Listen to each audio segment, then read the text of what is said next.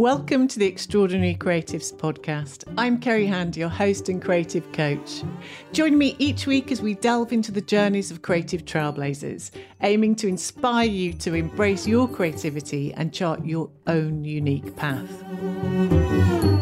Join me as we unravel artist Sue Webster's fearless journey, guided by her unyielding obsessions.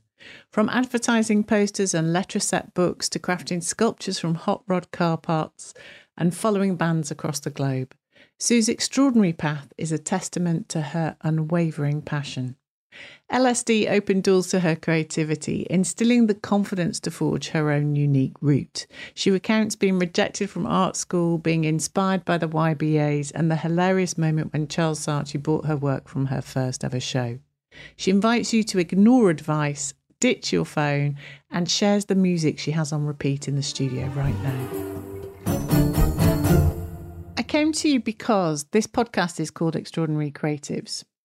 And it's a funny thing in that most of the creatives that I love and admire and respect would never describe themselves as extraordinary or having done anything other than just do, what they love. But I think partly it's to talk to people like you who have kind of overcome incredible things and made incredible things happen in the world. Maybe not necessarily come from privileged backgrounds, but have also found a route that suits them and found a route their own way, if you like. And so the people I'm speaking to are not just from the visual arts, but from there's poets and writers and comedians, and in a much broader sense of what is it like to have a meaningful creative life? And I think there's the kind of the performative stuff that we all do, when we're talking about our work and all of that. But I think one thing I really love and respect about how you've shown up throughout the years is that actually you're always authentically yourself wherever you go. And, I know that is sometimes there's pros and cons and challenges that come with that, when you live to what you believe in. And so that is your values and as well as your creative work. I wanted to speak to you because I do find you honest and clear in what you want to achieve, actually, and what you want to get out of life.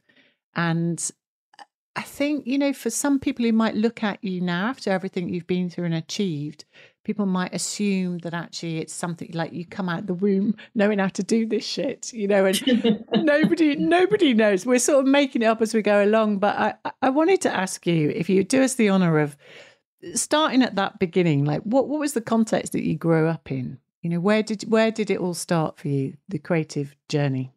The creative journey? Well, it didn't set out to be a creative journey. I wasn't born into an artistic family, so I didn't, I think I always considered it to be being born with a burden, having this sort of creative part of you that you have to sort of exercise. A demon, I guess. You have to get some stuff out of your system, and it was never encouraged when I grew up. And it was just a thing that I did. I just kind of was always drawing, I suppose. And I just remember drawing a picture one day and I showed it to my dad, and my dad didn't really applaud me for it. He almost kind of rejected it as if it wasn't good enough, and I don't know what good enough was. I know that thing always sort of stuck in my mind. I didn't kind of make it. I didn't make art, or I don't make things in order to please other people, I suppose. And that, although showing my dad a picture, it was just a thing you do as a kid, and he said, "Oh, yeah, it's great." He actually deliberately said it wasn't. I would never do that to my child. I mean, how cruel. I mean, Spider comes home from nursery with all these splodges, and I'm like, wow, what is it? It's you, mummy, or it's the cat, and it's wow, and which way round does it go? And you just want to be encouraging or just make it fun. But I just remember doing this drawing, and my dad was just he had no comment and no encouragement, and it's not always stuck with me. In fact, I just brought that up. I've not even thought about it since. But going back, Yeah. It wasn't. There wasn't a hive of creativity at your house. It wasn't a carry on. Come on. Not like nowadays, where I guess there's an art structure. There wasn't an art structure, and art was like not even a word that was even mentioned in the house. Because it just wasn't. It wasn't one of those things. We weren't taken to art galleries. No, it was just no. It just wasn't one of those things. So I suppose it was. It was. It's not. It wasn't difficult because it was just life, wasn't it? I suppose growing up, and you got taken to football matches, and I remember my dad taking us to a National Front march in Leicester. Whoa! Because those things. Not that we were, I guess growing up in Leicester, for instance, it was one of those cities in England that was a place where a lot of immigrants came to back in the, I guess when I was a child. So there was a huge Asian community, and I guess my parents were, I guess in a way racist because they were frightened. It was like, what's going on? People coming in. My dad was an electrician, and so he used to say to me, he used to rewire people's houses. He'd be invited to go and do a job in a terraced house in Leicester, and the whole family would be watching how he did it. At the Asian families, they'd be watching him do it. Like my dad had, prided himself on having an apprenticeship. And doing it the proper way, going to night school or whatever to learn to be an electrician. And, and then he got his certificates, set up his own business, go around and do jobs at people's, in Leicester, in the city centre, Asian families' houses. And they'd all be watching how he did it to copy him without the training, I guess. And so it's things like that. So, yeah. Can you remember a time when you started to realise that didn't sit with you? Yeah. So I guess living with your parents, and you were like, oh yeah, well I hate anybody that's foreign, and it was a thing we grew up with, because we were influenced by your parents, of course. And it wasn't until I think later, I was in my teens, I think, then I just realised that there was a bigger world out there, and I started challenging my parents about it, and that didn't go down very well. And also just challenging them about everything, and about wanting to make art, wanting to go to art school. And it was like, well, what is this thing? Because, it's not something that it's not on the agenda. You're not going to make any money out of it. Go and get a job kind of thing. They thought, I guess, I was being deliberately awkward when I wasn't. I was just trying to be myself, I suppose. And I was being encouraged to be myself. So that was difficult. Yeah. So you're in Leicester, growing up as a teenager. What were those ignition moments for you where did you see something or hear something? Yeah, encouragement from my art teacher, really, because I was ready at 16 to leave school and get a job, which is what my sister had done. And I guess that was that. There was no talk of university or further education because it wasn't mentioned, because my parents had never had a further education. My older sister hadn't. So it was kind of like leave school, get a job. That was the thing that was the option. And so for me, I just thought, well, I'll get a job doing something. I was really mad on advertising. I used to collect advertising posters. I used to write off to companies. I used to love billboards, advertising stuff. And so I used to write off to companies with a stamped addressed envelope and ask for a poster. That's quite extraordinary. I should find that poster collection, because I was thinking about it the other day. When I was in Ireland this summer, and I was looking at the old-fashioned Guinness signs, and I just thought, my God, I've got some old Guinness posters somewhere, because I sent off a poster for a lot of like drinks companies and things like that. So I must have there's a box of archival stuff. There must be some envelopes full of posters in there that are probably quite rare, I'd say. So I just love advertising.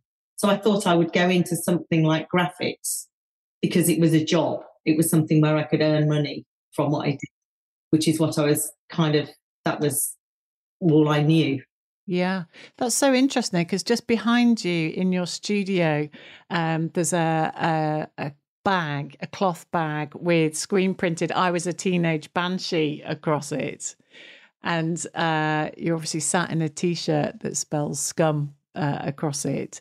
And I think during your career, if we were to fast forward, the clarity of communication and communicating messages to a broader audience has been something that's been throughout your creative career. Yeah, because when I think about the stuff, the light sculptures, especially that I was making with Tim, when we left art school and started working together, we made signs that spelt things, love and hate, and they were very much emblems they were eye-catching images that you could see from miles away, I suppose, that brought your attention like shop signs. So I guess that interest in advertising kind of it's never left me. I do like typefaces. I used to collect letter-set books. Oh, now you're talking. In fact, it's there. I've got my letter-set book. It's there. Amazing. There's the stuff you scratched. Because my dad had some, you see, and then he had the letter-set. I don't know why he did, because maybe having his own business, he was doing like control, metrics, typeface. But I used to copy the lettering, and then if he had any letter set knocking about, I would do that, the old letter set, which goes on to punk, nicely, doesn't it? That sort of like that cut and paste typeface stuff. I would write things with, my dad's leftover letter set transfers. There was many letters missing, so you would like choose some letters off that piece of paper and like some letters off that, so you'd get like, and I would desperately try to make it work and make it fit and make it perfect, but it never was, because there was half a box of that letter and half a box of the other. Yeah, lovely. And so as a teenager, you're growing up in Leicester, you discover your kind of creativity, and burgeoning art teacher sees your talent. How do they support you to experiment? Yeah, so I did, I guess I was, I kind of shone a bit in the art department, just drawings and whatever. And then I got encouraged to, I was about to leave school actually at 16 and go and get a job. And then my art teacher said, well, why don't you stay on and do an A-level art? And it was something that was never discussed in the house. And so I just thought, well, I'll stay on and do A-levels. And so therefore you could then define your subjects. So I did art and design A-level. And I think I had to do English or something. I had to do some kind of academic. I think it was English. I can't remember what else. Yes, but I definitely did art and design. So design was designing kitchen. I think I designed a kitchen, but I think it was in leopard skin or something ridiculous like that. I didn't fare well in design, although I loved it. I loved design, but I didn't pass I didn't get my A-level design, although I loved it. But that's only just someone's opinion, isn't it? Yeah. It is. Yeah. So I wasn't devastated when I didn't pass the A-level, but I did pass the A-level art. And then my teacher said, well, why don't you go to art, go and do a degree? And I was like, what's a degree? I had no idea what a degree was. And it was something that wasn't mentioned in the house. So to go to college, was because there was other people in my class that were going to do a foundation course.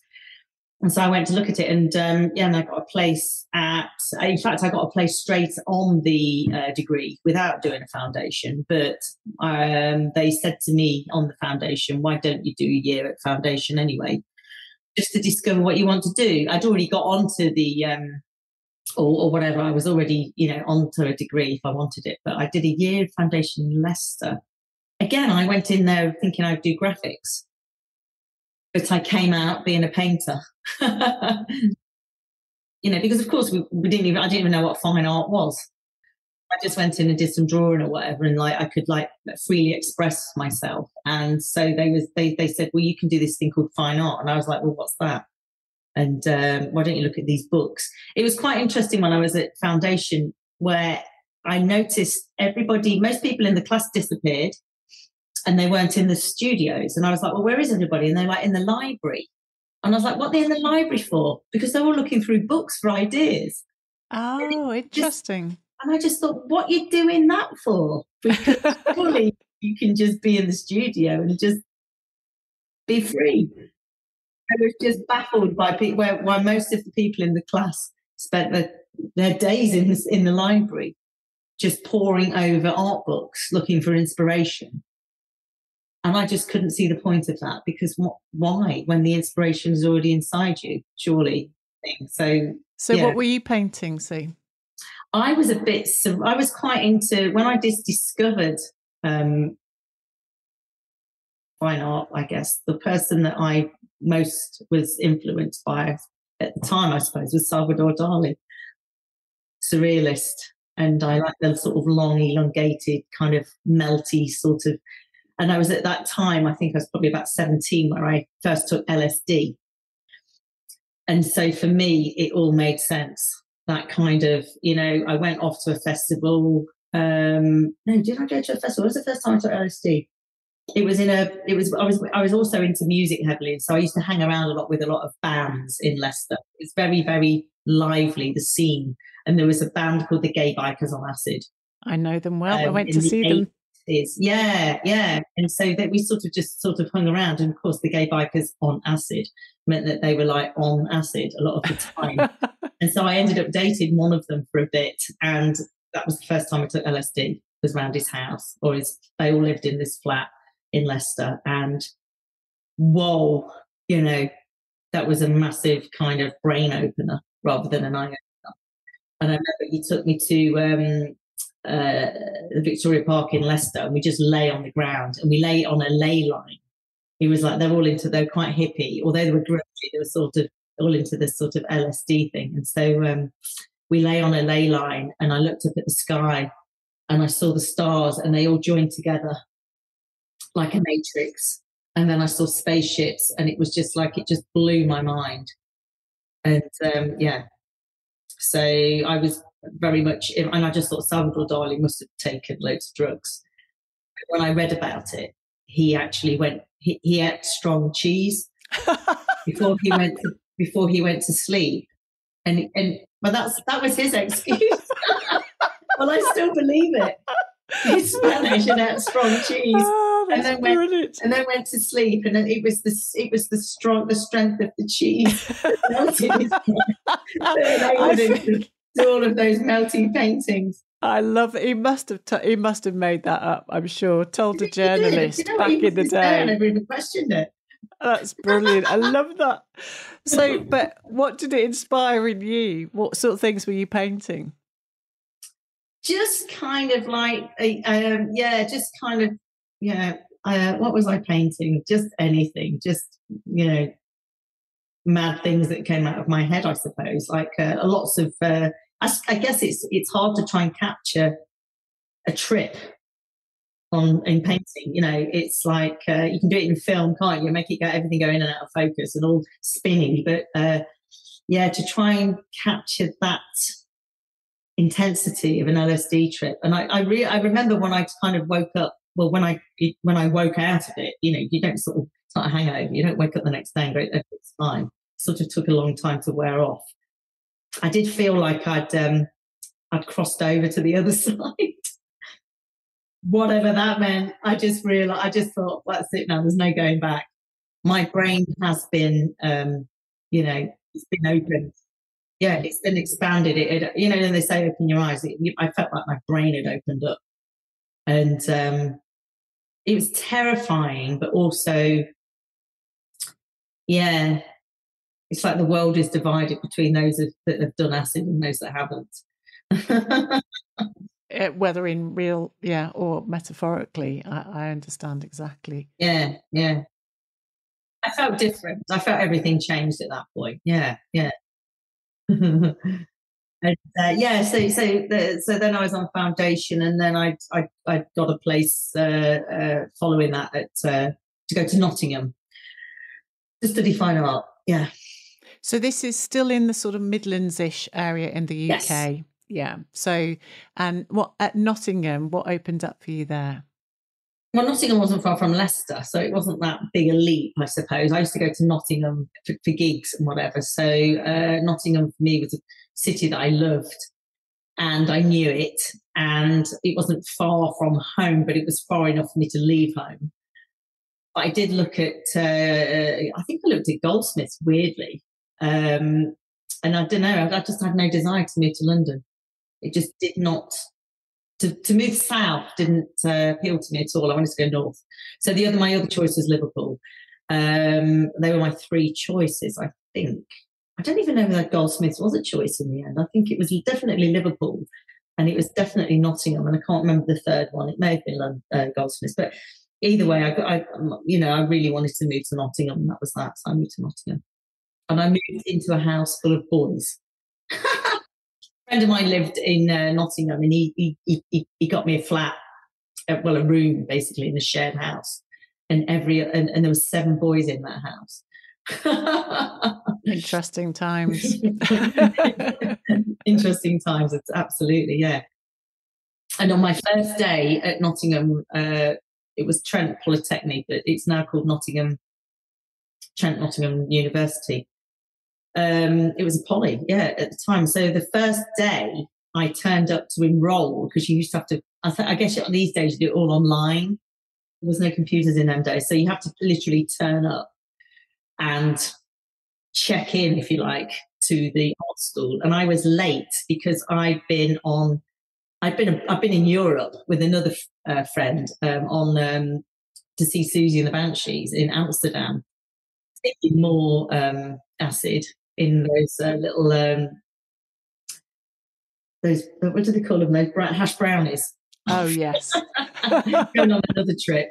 And for some reason, I think I'd missed my train coming home to enroll, so I turned up a day late into the head of department's office, where I had to sign and fill out all the forms or whatever. And there was in the corridor waiting to be seen, being a day late. There was another young lad loitering around with black curly hair. He was also a day late, and it turned out to be Tim. That's Tim Noble, my future husband. Yes, who we met in the corridor. We were both a day late enrolling at Nottingham Art Poly. And did you connected through that, finding a like-minded spirit at the time? Did you start working together? I was late. Yeah, I mean, I guess it was the first point of contact. I had someone on my course to talk to. Yeah. Yeah. And so I guess we went to the coffee bar afterwards, and sort of like you started meeting other people. But I guess Tim was the first person I'd met, and that was that. And that was a relationship which stayed with me for years. Yeah, years and years. Yeah. Can you remember what you first started making in Nottingham? In Nottingham, I was in the painting department, so I carried on painting. But again, I'd done another acid trip that summer before starting art school. Again, I'd been at it was a WOMAD festival, and I was with another boyfriend, and we'd gone to see Susie the Banshees headline. He was a Susie fan like me, who I'd met in Leicester. And we'd gone camping, and we'd gone to see Susie. And then I remember us buying a microdot, which was not LSD, which is a piece of paper that you put on your tongue, which I'd had previously, where I'd only took half, and it blew my mind. But I remember that we were getting ready for the gig and all that. And someone was selling microdots, and they were like the size of a pinhead. Tiny, tiniest pill you've ever seen in your life. And we bought one each. Thought, what a tiny little thing. That's not going to give my mom, is it? It's so small. It's smaller than that little half piece of acid that I took previously, and took it. And oh my God. Then I went on a 14-hour trip, and I wandered off and lost him. So then I had this sort of panic set in, and that's the worst thing. And I remember waiting at the front of the stage for Susie and the Banshees to come on. They play the intro music, and it was Jimi Hendrix, Cross town traffic, and I can't ever forget that because it kind of was playing. We were at the front waiting for it to come on, and then all of a sudden it slowed down like a record slowing down, and then it stopped, and then it went backwards, and then it started talking to me, telling me like I was on an aeroplane, and you know when they do the safety procedure of put the life jacket on and tie the tapes around your waist. It was telling me to tie the tapes around my neck and pull tight. And I was like, oh my God, I've got to get out of here. So I ran away from the front of stage, and it just seemed like an age for the band to come on. And I just missed the whole gig. I just went running through the crowds, and then my pupils started dilating the size of my fish bowls. And I was just looking at everybody, and I paranoia set in. It was awful. And I went off on this 14-hour bad trip. Oh, I just couldn't get out of it. Trees were talking to me. Oh, gosh, that sounds torturous. The trees had apples on them, and the apples were, every single apple on the tree was Michael Jackson. Oh. And in a different formation of his life, just talking to me. And at that point, I reached the Samaritan's tent, and they were giving me hot coffee to try and sober up. Yeah, and I remember inside the tent, I could see every single molecule, like I was going through a paisley curtain, and it was just like I was swimming through molecules. It was thick, and yeah. So anyway, I've been through that trip. That's some really strong visuals that have stayed with you all these years. Yeah, absolutely. I couldn't fly on an aeroplane for a long time after that. I was terrified of going on an aeroplane after that safety announcement. I'm surprised you eat apples, to be honest. Yeah. I just couldn't fly for a long time because I was having flashbacks for years after that. Terrified of flying. Yeah, gosh, yeah, it was all sorts of stuff happened on that trip. I sank in quicksand, and yeah, it was a bad one. I mean, if you were with somebody and they were going through it with you, but I'd lost the person I was with, and so paranoia set in, and then I started panicking, and then it only made matters worse, and it took like 14 hours for it to wear off. Yeah. So then then I went, then obviously a few weeks later or whatever, and then I went to art school, and then, so the kind of like the paintings, the trip, actually, tell a lie, I wanted to move into sculpture from painting because I saw the world three-dimensionally after that trip. Oh, nice. So that's when I started then making assemblages out of junk, out of objects. Yes. Where were you squirreling your stuff from? Not from the art school, because when you go to art school, they have a cupboard full of art materials, which everybody in the sculpture department was, here you go, here's some like sheets of steel, and here's some lumps of clay. And so, nearly every student in the sculpture department would go and get a lump of clay and start building something, or welding sheets of steel together like Richard Serra, or like Alison Wilding or something like that. And I was like, nah, I'm going to go outside of the art school, get a shopping trolley. And then that's when me and Tim started doing this. And then we started skip diving, going through, pair of legs standing over the skip and just bringing in shopping trolleys full of junk into the art school studio, and started, making assemblages. And I remember I was obsessed by Americana. So I love customization. I would go to a lot of custom bike and car shows. I was really into cars, more than going to art galleries for influence.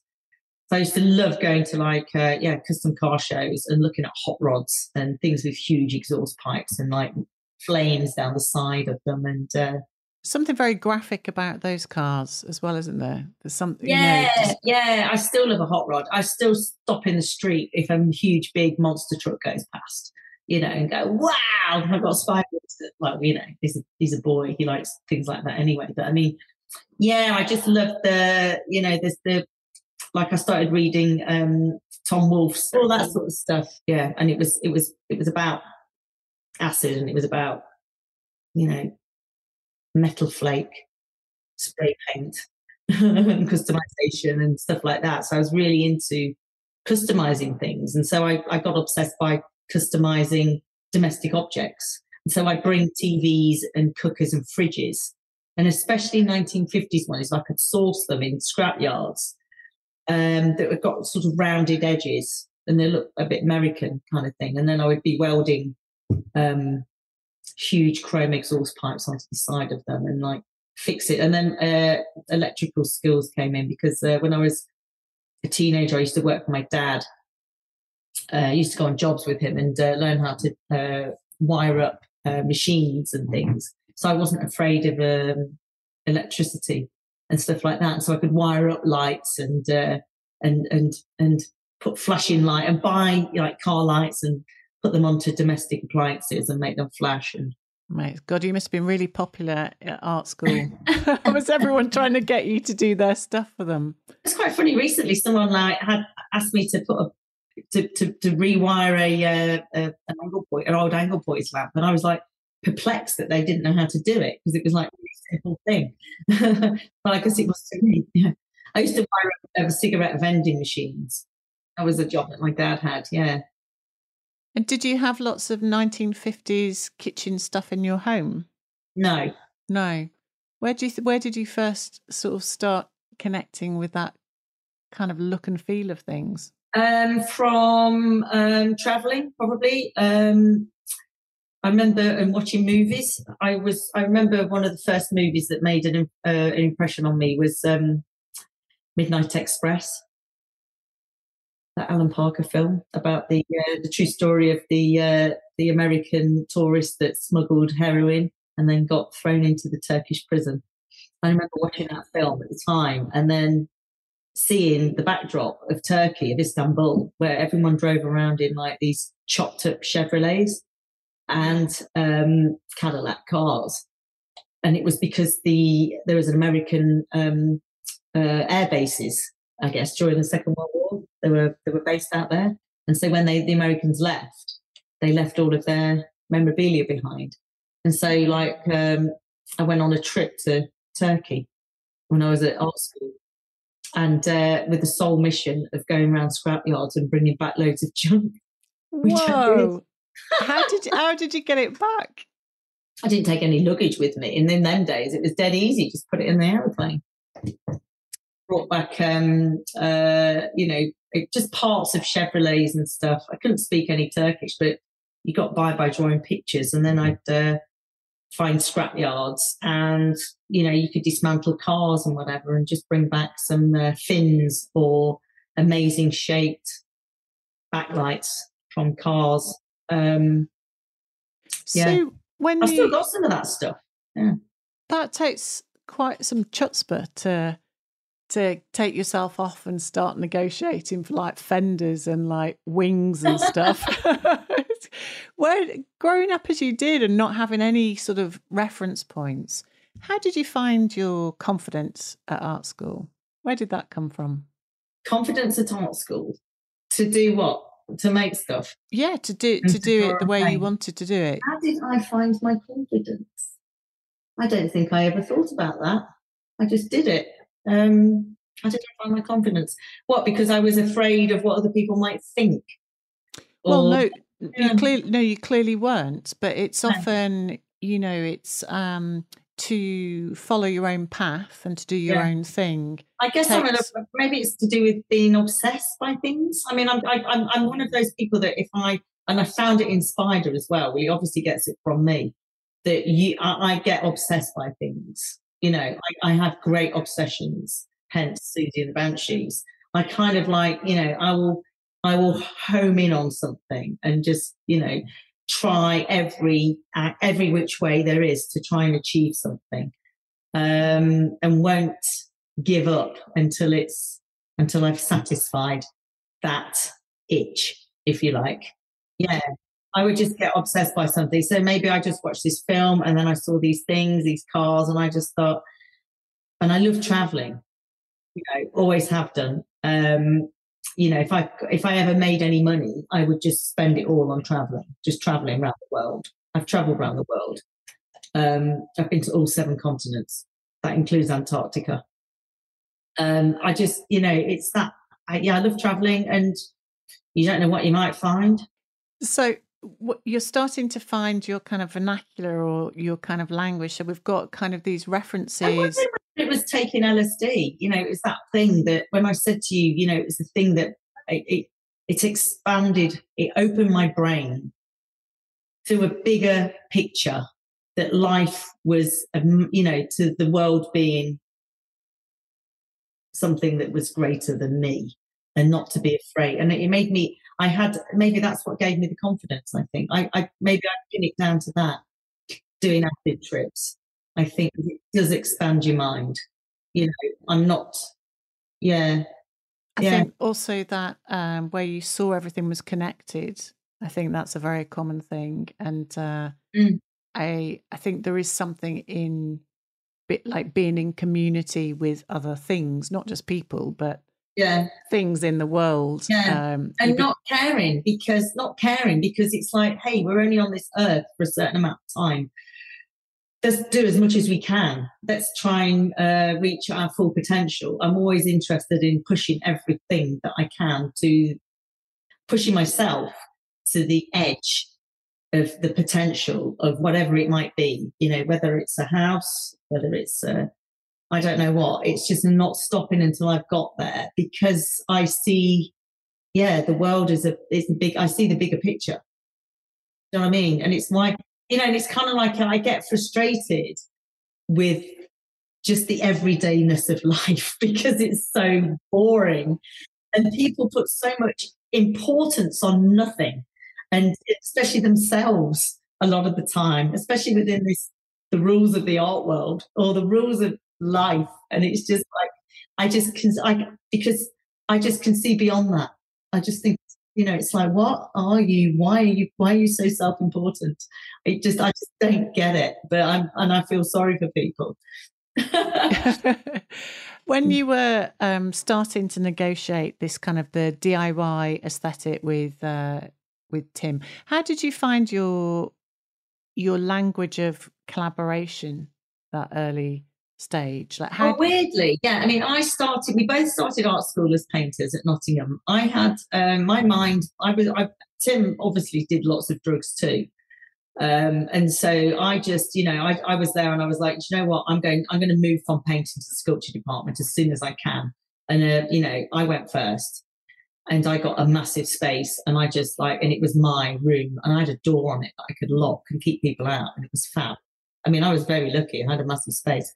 And then Tim moved down to sculpture not long afterwards, and there was no room. So he just had a curtain under the stairs. But anyway, and I was messing around, like I said, with electricity, with flashing lights, with chrome, with Americana, with welding stuff, and learning all the skills. They teach you everything. There was a technician there where you can have welding classes, and you can learn how to do this, this, and this. And so I learned how to weld, how to, all the stuff that you needed to do to connect things together. I did all the learning and whatever. And then Tim was very interested in taking things apart and seeing how they worked. And so he was into kinetics. He came from a different background from me, the complete opposite, where his parents were artists. And so he was nurtured to be an artist. Do you know what I mean?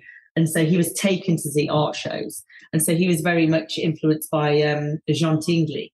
I think his mother had took him to see a Jean Tinguely show at the Tate, with all the crazy movements. And so he was trying to recreate his own versions of Jean Tinguely with motors and things spinning and crazy kind of cheap student versions of that. And so I guess we were the only two people that were looking outside of the box at art school. And so we're very much drawn together on that. And then once we graduated, there was somebody came along, and said, I've got a studio complex up in Bradford in Yorkshire, which I'm opening up, and I can give you a free studio if you want to move up. I had no idea where Bradford was. And I said, yeah, it's free. Let's go. I didn't want to be an ex-student hanging around the art college, which is what the others had done, like the school bullies. oh, we've all graduated, but we don't know what to do with ourselves. I just thought, God, I don't want to be one of them people. I just want to leave. So once we'd done our degree, I took the opportunity to leave town and move up to Bradford and get a free studio. Amazing. I went to art college in Bradford, and then had a studio there afterwards. And, right, okay. It was an incredibly cheap place to live, wasn't it? Yes, it was. It was so cheap. And then can you imagine the shock of moving to London after that? Yeah, I can. But we moved up to Bradford and we got given a free studio, and then we had to find. I mean, my God, you know, it was tough living it. I mean, it was cheap. I loved it, and you also, like, you know, you use Bradford as your centre to then explore Manchester, and we ended up having a studio in Halifax. We moved to Halifax. We lived in Bradford, but had a studio at Dean Clough in Halifax after that, which was, you know, wow, what an amazing place. What a great privilege to have, you know, most people haven't experienced that part of England. I mean, I always thought I'd live in Holmfirth. I loved Holmfirth. Did you? That's so cute for people listening. Yeah, it's so really beautiful. Like I thought, oh, one day I'll end up living there. Very British chocolate boxy kind of. Yeah, it's beautiful. Yeah. I mean, we lived in Bradford, which was like the roughest place. I mean, I was obsessed by it because the first book I read there was Somebody's Husband, Somebody's Son, which was the story of Peter Sutcliffe. And realising that he'd committed one of his murders on Ash Grove, which was a street behind where I lived on Claremont Terrace. I lived on Ash Grove. Oh my God. Yeah. It was a scary, odd place to be. And, but also there was so much, because it wasn't like Leeds was a funkier city, wasn't it? And a bit more happening. But Bradford, they had this phrase when I was there called Bradford's bouncing back. And I think there was a kind of a desire to gentrify, but we were still there. I think probably we were there maybe within similar time frame, but I think rent was like £12 a week, I think I can remember at the time, which was amazing. So you could have these incredible grand buildings, couldn't you, with enormous spaces. And then where you went to Dean Clough in Halifax, there was a journey through the countryside. Yes, it was over, what was it called, Queensbury? Yeah, the sort of up the top and then down again. Oh, it was just the most beautiful drive to work, if you like, to the studio. Yeah. And at Dean Clough was a thriving centre where a lot of artists did amazing shows, didn't they? So really super famous artists at the time in this kind of amazing old milly kind of warehousey vibe complex, really. It was an old carpet mill, wasn't it? Victorian carpet mills. And they had the stables. I mean, they had the Dean Clough and still, sorry, not Dean Clough, the Henry Moore Foundation there. And I always kind of I thought that was a bit snooty. Yeah. Did you meet any artists that were coming to show there or work there? I remember, no. I mean, I went to see the shows. Janice Canellis, Alison Wilding, are the two that I remember. But we were like, I was not interested in contemporary art. I was just interested in making, you know, chopping up cars and welding them together. And we were a bit like Mad Max in them days. You know, we would, you know, I'd gone from like domestic appliances to cars to chopping up cars, and you know, and we used to drive this Mini without we took the body off the Mini and it was a chassis on wheels, and then just used to drive that around. So I'm laughing because I know the place where you were driving around. Also, just like the size of a Mini, that would have looked like one of those Kinder Egg toys, you know, like that you were driving around. So how long were you making? Because you had a lot of space to make big works there, clearly. Yeah.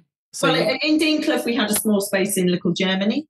But in Dean Clough, yeah, we had a massive stable yard, but it was freezing cold. It has a cobbled floor, you know, and we used to have to mess around with the meter to try and put the heating on full blast. Is that when your wiring and electricity skills come in handy? Well, it's called survival, isn't it, really? You know, I just didn't see anything wrong with it because, you know, otherwise I was going to die. Yeah. Fair dues.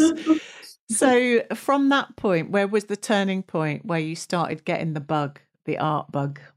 Well, I mean, we were making art. We were just, it wasn't considered to be like I didn't even know there was a contemporary, there wasn't a contemporary thing going on, I suppose. I mean, the closest thing we had to it was the Henry Moore Foundation. We used to see these rather pompous sort of events going on that we weren't a part of, although we'd see the shows.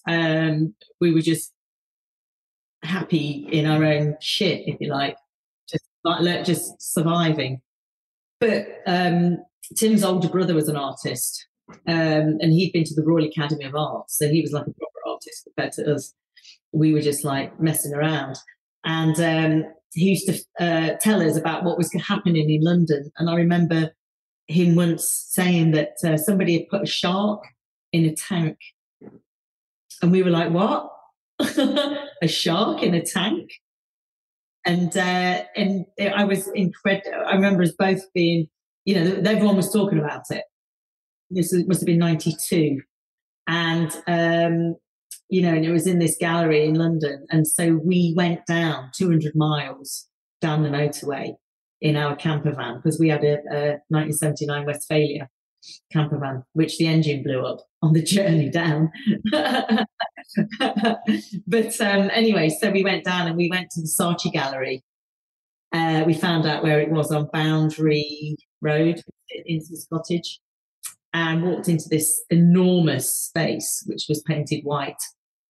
The floor was white, the walls were white, everything was white, and it made your eyes go funny because you couldn't focus on anything. I remember that, walking into that and then seeing these, walking into an empty space with one object in it, one artwork in it, and coming face to face with the shark in formaldehyde.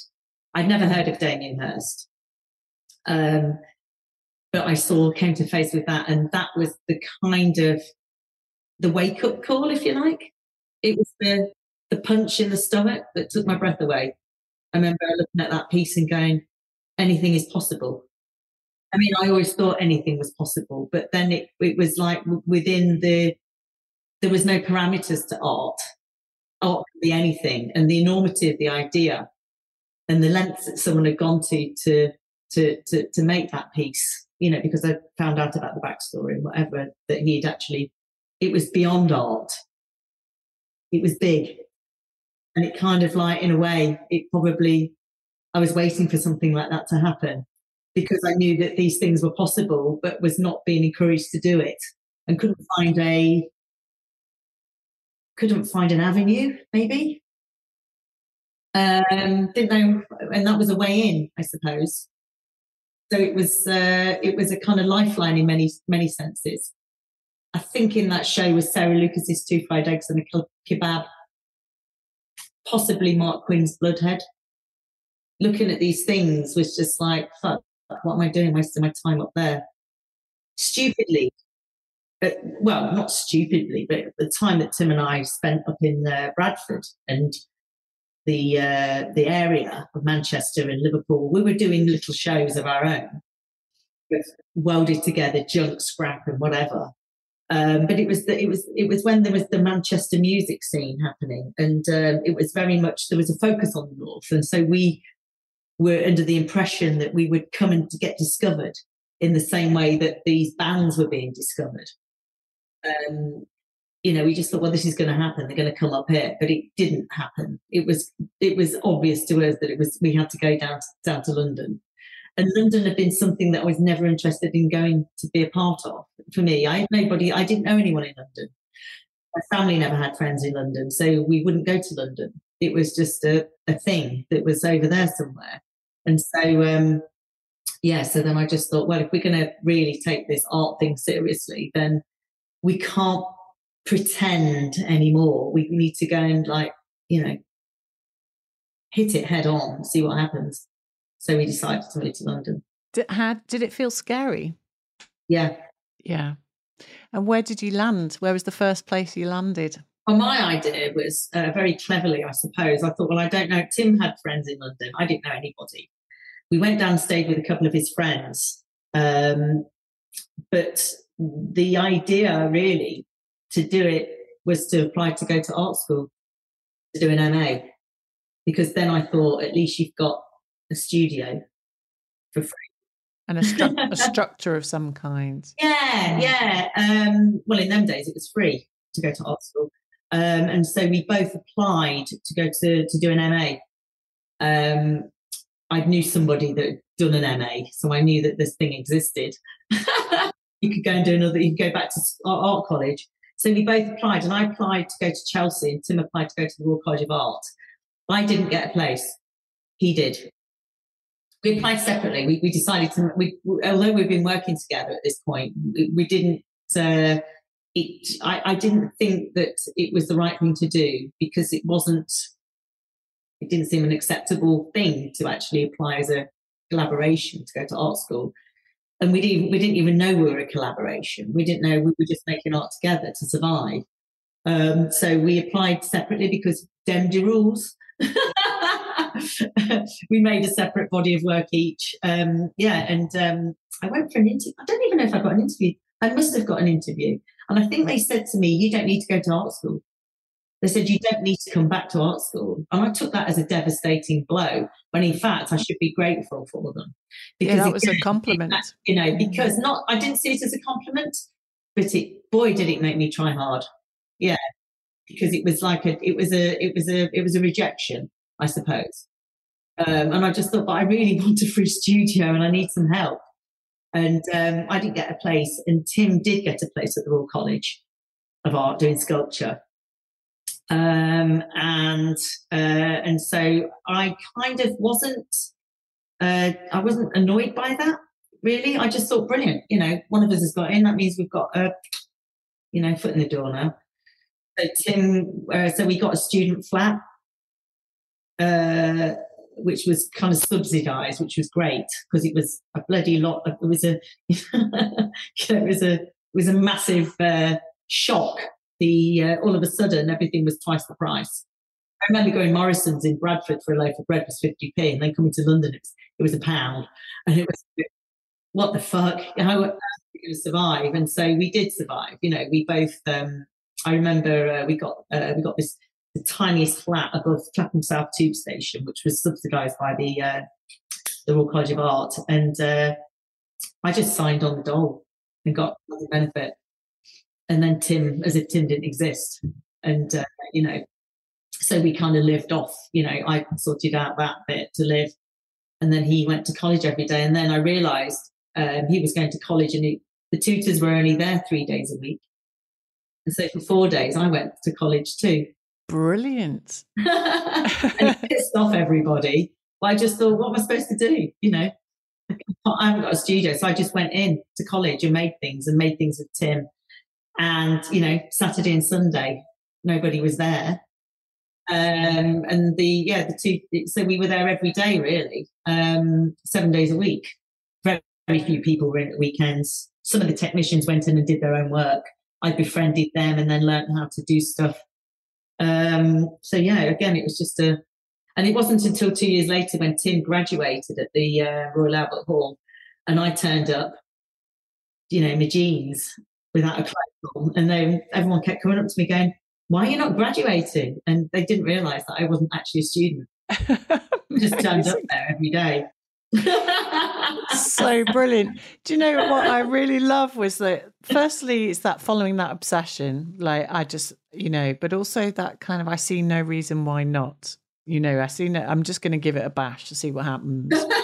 So there's something in that kind of resilience, but also determination. Well, he had in them days, the sculpture school was in Battersea.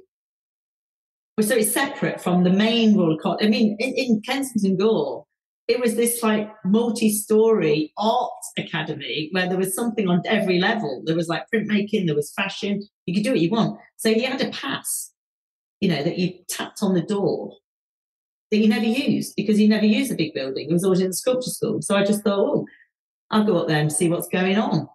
And I just used to wander around and wander into departments and, befriended the people in printmaking and started printmaking stuff. I printed T-shirts in the fashion department. I got a part-time job in the shop selling art materials and then selling the T-shirts that I printed. I even got invited onto the printmaking trip to New York, although I wasn't even a student. It's just brilliant. what I wanted, really. Yeah. So by this time, like you're soaking up everybody else's creativity. You've got a sense of what drives you and what excites you. You're still making work with Tim. And did you have a sense then of where you wanted to put your work? Did you start dreaming of showing your work or getting a sense of where you wanted to publish in the public domain? Well, at that point, the kind of YBA thing was happening,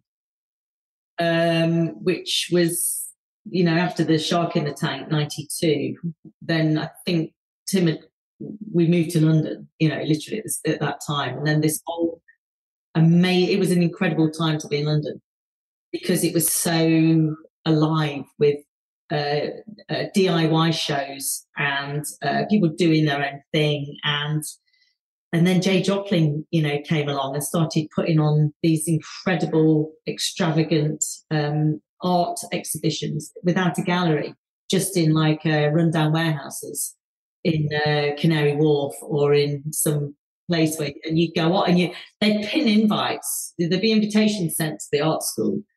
And so there'd be a notice board of what's going on, and you'd be there like going, yeah, pulling that one off, that one off, that one off. And then traveling to the end of whatever,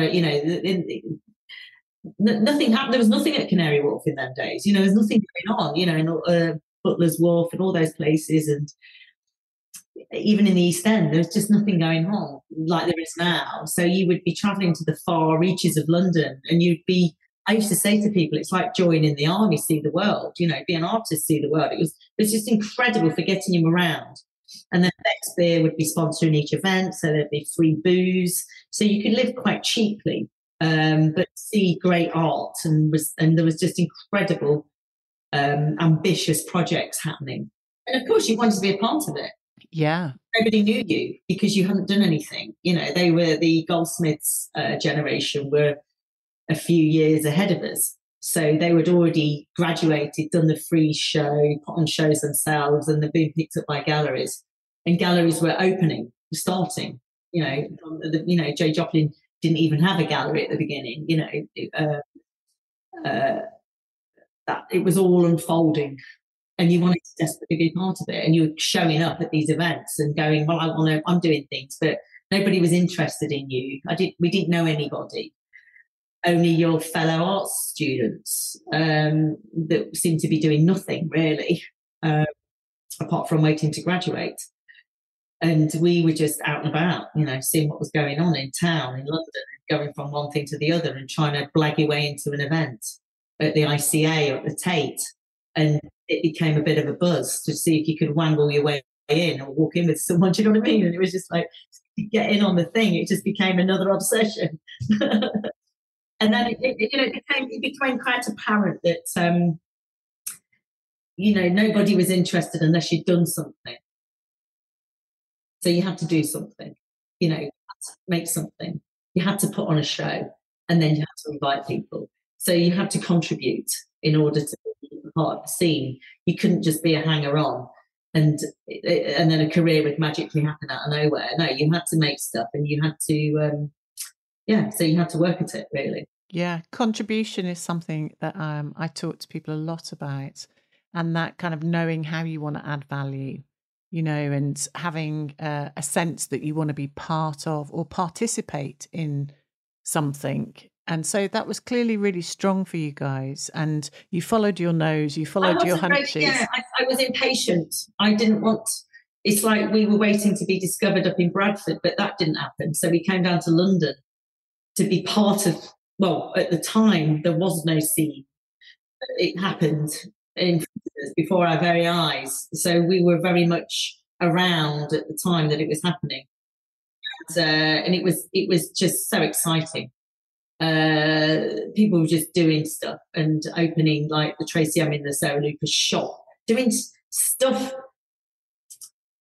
It was lawless. There were no rules, and for me, that the generation above that, Tim's brother's generation, if you like, there was still like waiting to be sitting around in the garret, I suppose, waiting for Anthony Doffey or, you know, Nicholas Logsdale or the Marlborough Gallery to come and like discover you. They were sitting patiently, whereas this new generation had no patience. And I was like that. And I just thought, well, I'm with my people now. Yeah, you found your tribe.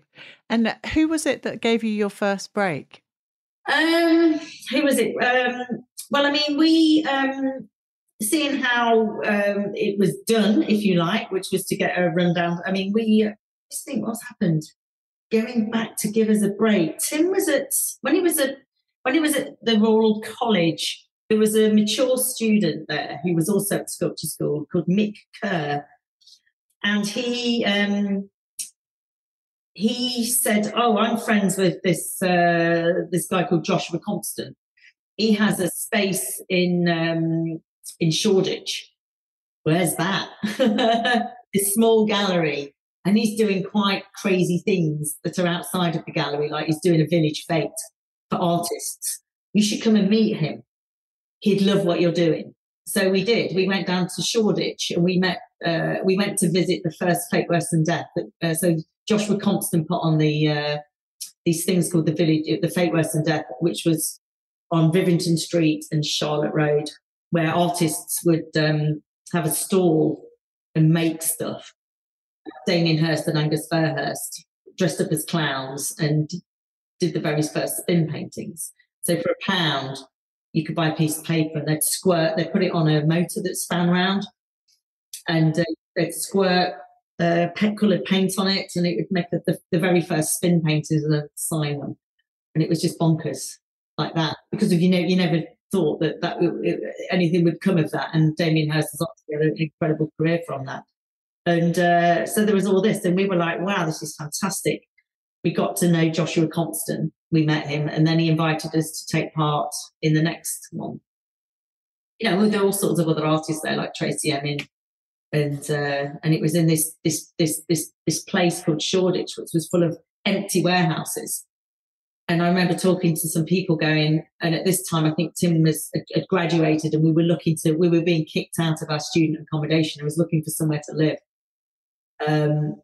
And I remember looking at a 1-bedroom flat in Battersea, and it was like £100 a week. And I got talking to these people in Shoreditch, and there was like a lot of artists that were living in these warehouses and empty shops because they'd been on the back of a recession that had just happened in the 90s. They were sitting empty and no one would occupy them. And so the fate was on the Saturday, and on the Monday morning went back to Shoreditch and started asking around estate agents if there was any available spaces. And we got shown a shop on Rivington Street, which was been sitting empty, 3 floors, 1,000 square foot, £100 a week. The same as this 1-bedroom flat in Battersea. And I just thought, it's a no-brainer, we'll take it, you know. So we took it was the old Sterling Ackroyd estate agent shop. They couldn't even afford the rent. Yeah. We had 3 floors. Yeah. So that was the turning point, another turning point, if you like. Yeah. So we took on this, we didn't know how we were going to afford it, but we took on the lease for 3 years. And I thought, well, it's shit or bust in 3 years. If we can't do this in 3 years, then we'll have to go back north, you know. So, but the rest is history. During that time, what would you say were the challenges for you personally? Money. Yeah, always. I always used to say to friends, you know, the most arguments I used to have with Tim were always about money, because we never had any. And it was where to get it and how to spend it. You know what I mean? Because we wanted to make art, and although most of our materials were found, I guess, that was that to do with money? Probably, yeah, because we could afford to, you know, all of our stuff was scrap and junk off the street. So it was a necessity, I guess. It was one of those. They say necessity is the mother of invention. Yeah, absolutely. So yeah, that's possibly why we started working with trash objects and making shadows from them, because it costs nothing. And how are we going to afford to pay £100 a week rent on this thing, and we took enormous risks. We signed the lease not knowing how we'd been able to afford it. But luckily we did, and we did our first ever show in the studio on Rivington Street. And I remember, like, people wouldn't even come to Shoreditch in them days because it was like in the middle of nowhere. It was a bit of a shithole, wasn't it? It was a long way to come, from wherever, from West London, where most people lived. And so we were living in this building on Rivington Street. We lived on the top floor, and then we had the ground floor studio, and the middle floor was our office. And we put on a show in there, and painted it all white, and we made our first ever shadow work and our first ever light sculptures. We put one on each floor, and we found a young wannabe art dealer that we'd met at a few parties called Stuart Shave, who wanted to open a gallery but didn't have a space. And we said, well, we've got a space. Why don't you put on the show for us? And so he kind of we kind of all promoted it ourselves by pulling in favours to print invitations and put stamps on envelopes and send them out to everybody that we'd ever met and hand them out at parties. And we did a show in our studio, and it was really, really good turnout. Got drinks sponsored because, again, you'd meet somebody that gave you a few bottles of gin for free. And we did our first show. And one day a taxi pulled up and with the engine running, and it was Charles Saatchi with his daughter Phoebe, who must have been about 3 or 4, and came in, and he left the taxi running outside because it was like, you're never going to flag another taxi in Shoreditch to get back to Eaton Square or wherever he came from. And Tim and I hid behind the wall, and we drilled a hole in the wall, and we saw him as he wandered up and down the stairs. We had Toxic Schizophrenia, which was a giant light sculpture in the shape of a love heart on the ground floor. We had Excessive Sensual Indulgence, which was another light sculpture that depicted flowing water like a fountain on the middle floor. And on the top floor, we had this thing that we didn't know quite what it was. And it was 2 portraits of Tim and I that were made of like all the bits and bobs that you collect in your drawer that you never throw away, like badges and broken sunglasses and whatever. It was stuff that we made portraits of each other out of the stuff that we carried around with us, bits and bobs. You are what you eat, if you like, kind of thing.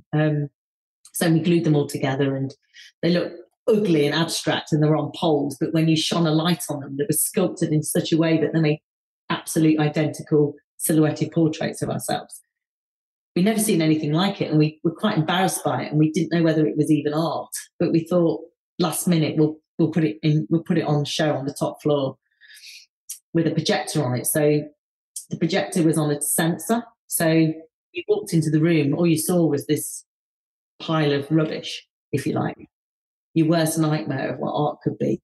But when you went close to inspect it, you triggered the sensor, and the projector came on, and then it shone on the sculpture, which made the silhouette on the wall. I remember hearing Charles Saatchi. We never met him. I didn't want to see him. I didn't want to speak to him. We just hid behind the walls, but we could hear him. He looked at the sculpture on the ground floor, the love heart, up the stairs, the second sculpture. He must have looked at that, studied that, and then he went up steps to the top floor, which was our bedroom, with the other. And then I could hear the footsteps moving around, and then the trigger went off, the sensor, and then I actually heard him gasp, take a breath, as it revealed itself, and then obviously ran down the stairs back into the taxi and called the number on the invitation, and we picked the phone up, and it was it was an assistant, one of his assistants, who had said, Charles Saatchi wants to buy. He bought 2 pieces. He bought the shadow work, the first ever shadow work, and the big sculpture on the bottom. Yeah. How much did he pay, Sue? I think it was 11 grand. For both of them? Yeah. And then Sadie Coles came on another day and bought the one in the middle. Whoa. And was that your first sales? Yeah. Amazing. And I never knew that. I'd never seen money like that. And we would, and what we did with it, we flew to Las Vegas. 2 weeks. Amazing. We booked a 2-week trip to Las Vegas so that we could look at more neon lights, because of course the signage for the hotels back in the day were made up of like fairground lights and neon. And we went on a 2-week study trip up and down the strip in Las Vegas. Amazing.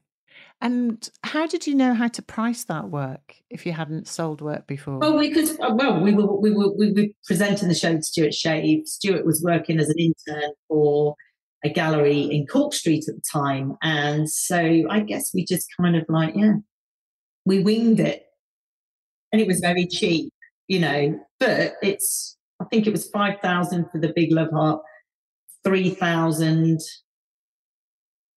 for the fountain, and 3 for the shadow work. Yeah. It's amazing. It's actually in those, I mean, it is cheap for who you are and what you're doing now, but in that time, that was a fair old whack, really. So of course it was, especially if you're on the dole. Yeah, it must have felt like Christmas. Christmas? What? Yeah, amazing. Like everything. So looking from where you are now, looking back at these times and looking at everything that's come from that moment, the risks you've taken, the extraordinary adventure you've been on, what surprises you the most in terms of what you pulled off? Nothing. I don't know what the answer is. That am I surprised? No. Because you set your intention.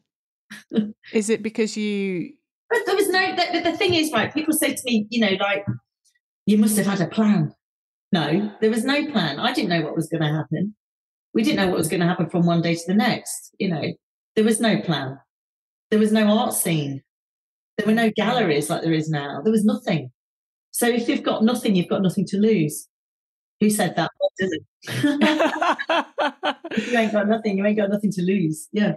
But you also had an obsession and a sort of a curiosity that took you to these new places and new adventures. And you made amazing works outside. You've made incredible works that have taken loads of energy, technology, people to make happen.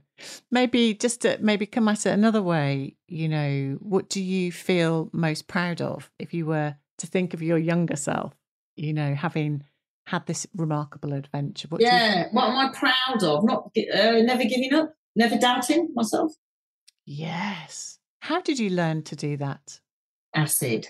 It comes back to acid. I can't put the answer. There is no answer. How did I learn to do that? I don't know. Amazing. I was made that way. And from where you are today, what would you say have been the biggest challenges in your creative journey so far? What are the biggest challenges? I guess having reached a certain point of success with my collaboration with Tim, and then losing that, then having to kind of reinvent yourself to start all over again. Is it a challenge? There's a lot of things happened, further down the line, which I didn't foresee, because of course there is no plan. And it's what life throws at you, the challenges that life throws at you. And so, there's been some challenges further down the line of having to, I guess, reinvent yourself, having had a successful life and career, and for that to be blown up, I guess, with dynamite, and to have to sort of reinvent yourself all over again. But you can also look at that in a different way and say it's exciting, Sometimes you kind of think, well, I did all that. What's next? Yeah. You don't really want to go backwards. You want to sort of keep moving forwards, I suppose. So I see it as a new challenge. Yeah. And what's although clearly, you've developed incredible skills at resilience and an enthusiasm for learning. So I'm curious, what would you like to learn next? What am I learning next? Well, I'm learning to be a mother. Yeah. That's pretty epic. But again, there's no rules. You see, this is what I have to keep telling myself. There is no rules, you know. The way that I will bring up my child will be very different from the way that I was brought up. Is that a bad thing? I don't know, you see, because I turned out to be me. And if he's given lots of opportunities that I didn't have, is that a bad thing? I don't know. I'm not worried about it, but it's something that I think about. Yeah, because I saw obstacles as adventures, I suppose, and nothing stopped me. But he's born into this world that I've created, I guess, for myself already with that advantage. But I'm sure that there will be other disadvantages. You know, there'll be obstacles for him. Yeah, that we don't yet know about. Although we can have hopes and dreams for our kids, you know, and they can choose to take them on or ignore them, as you know. I wonder if you could offer some advice for yourself as a younger kid. What would that be? Don't listen to other people. Do you think you did at some point? If I did, it never got me anywhere. I just always thought that I would just follow my own. I mean, I'm an existentialist. I guess I follow my own path. And I'm responsible for that path. And how would you like to support a younger generation of creatives in terms of, if you could offer any inspiration or words of advice? Don't listen to other people and throw away your phone. Throw away your phone. I love we that. Did it. We did it without that, didn't we? We did. Without a computer. I mean, computers came in, 2001, I think, when I got my first computer. You know, I'd already been to art school and had a life, you know, and had many shows by then. We had no computers. We had no phones. And are you saying that because you think it would give somebody more space? I just think that, I just think social media is quite... Although I'm on social media, it took me a long time to get on it. I never did. I seem to have passed Facebook by gladly. I do Instagram because it's more visual. But I do find it quite annoying as well. The way that people can become kind of social media sensations without leaving the house. It doesn't frighten me, but it kind of it annoys me sometimes, I think. Yeah. That people live their life through it, what's good or bad, and whether or not you've got as many followers as someone else is a sign of genius or not. And it was like the words of Virginia Woolf, popularity was never a sign of genius. Yes. Which I always kind of stick by too. I love that. If people did want to find out a bit more about you, see, where would you signpost them to? I have a website, SueWebsterStudio.com. And my Instagram is MyBlackBaby. Yeah, brilliant. And last but not least, what is your current obsession? Do you know, it was Susie and the Banshees that I've been kind of making my new work about, but I think I need to sort of move on from that a bit now. It will always be there, but it's gradually moving away from that into, what's my current obsession? I can't think off the top of my head, but I'm sure it's there somewhere. It will just come out, it will manifest itself. It's bubbling away. Yeah. Yeah. Brilliant. Cleaning. Yeah. Cleaning, did you say? Yeah, I like cleaning. Do you? Well, actually, do you know what? It's probably Spotify. I've just I resisted Spotify for years because I like buying records and I like discovering stuff on my own, and then I have to cave in the end. And someone said to me, "Oh, my new album is on Spotify," and I was like, "I don't get Spotify. I'll send you it through the post on vinyl." And I just thought, well, okay, it's not as accessible to listen to when I'm driving or when I'm working. So I did the free trial for a month, and I was on, and I got a hook within about 30 seconds. Yeah. It's like, what a fool! There's all that stuff out there that I didn't know about, and there it is. So, what would you recommend we listen to? Well, it just sometimes I didn't like when it chose music for me. So I kind of like, well, I tell you what I've just discovered recently, and that wasn't actually on Spotify, it's from listening to the radio. But Budgie from Susie and the Banshees, the drummer, who used to be married to Susie, he actually has his own podcast. Which I didn't know that. I'm going to check that out. With Lol Tolhurst, the drummer from The Cure. Oh, wow. It's called Curious Creatures. So I listen to their podcasts. It's on Spotify. But I was listening to their podcasts, and they've actually they're making an album together. Wow. And it's amazing. The first track I heard by accident was on Round Table. Do you remember Round Table? Yeah. Still there. I listened to Six Music, and they have the Round Table with Steve Lamacq. And I forget what it is, Friday night. And this record stopped me in my tracks. I was like, what's that? And it was them. Their new record. They've got an album coming out. I'm going to go and check that out. It's called Los Angeles, the single. You can listen to it on Spotify. And it's got, what's he called? Jackknife singing on it. The guy from, I think it's LCD Sound System. It is fucking amazing, actually. I'm looking forward to the album and seeing them live. So, when I find a new song, I like to play it on repeat, always have done. So maybe that is the new obsession, is that track. Brilliant. Los Angeles. Going to take that baton and have a listen to it.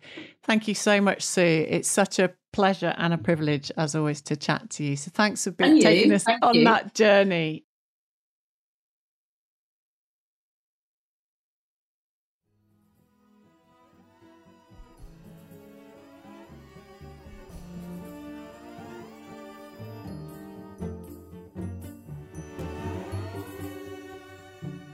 Please follow and share the podcast. It helps us to support more brilliant creatives like you. Recommend future guest suggestions in your reviews. They might well become part of our show. Thanks for being part of our creative community. Until next time.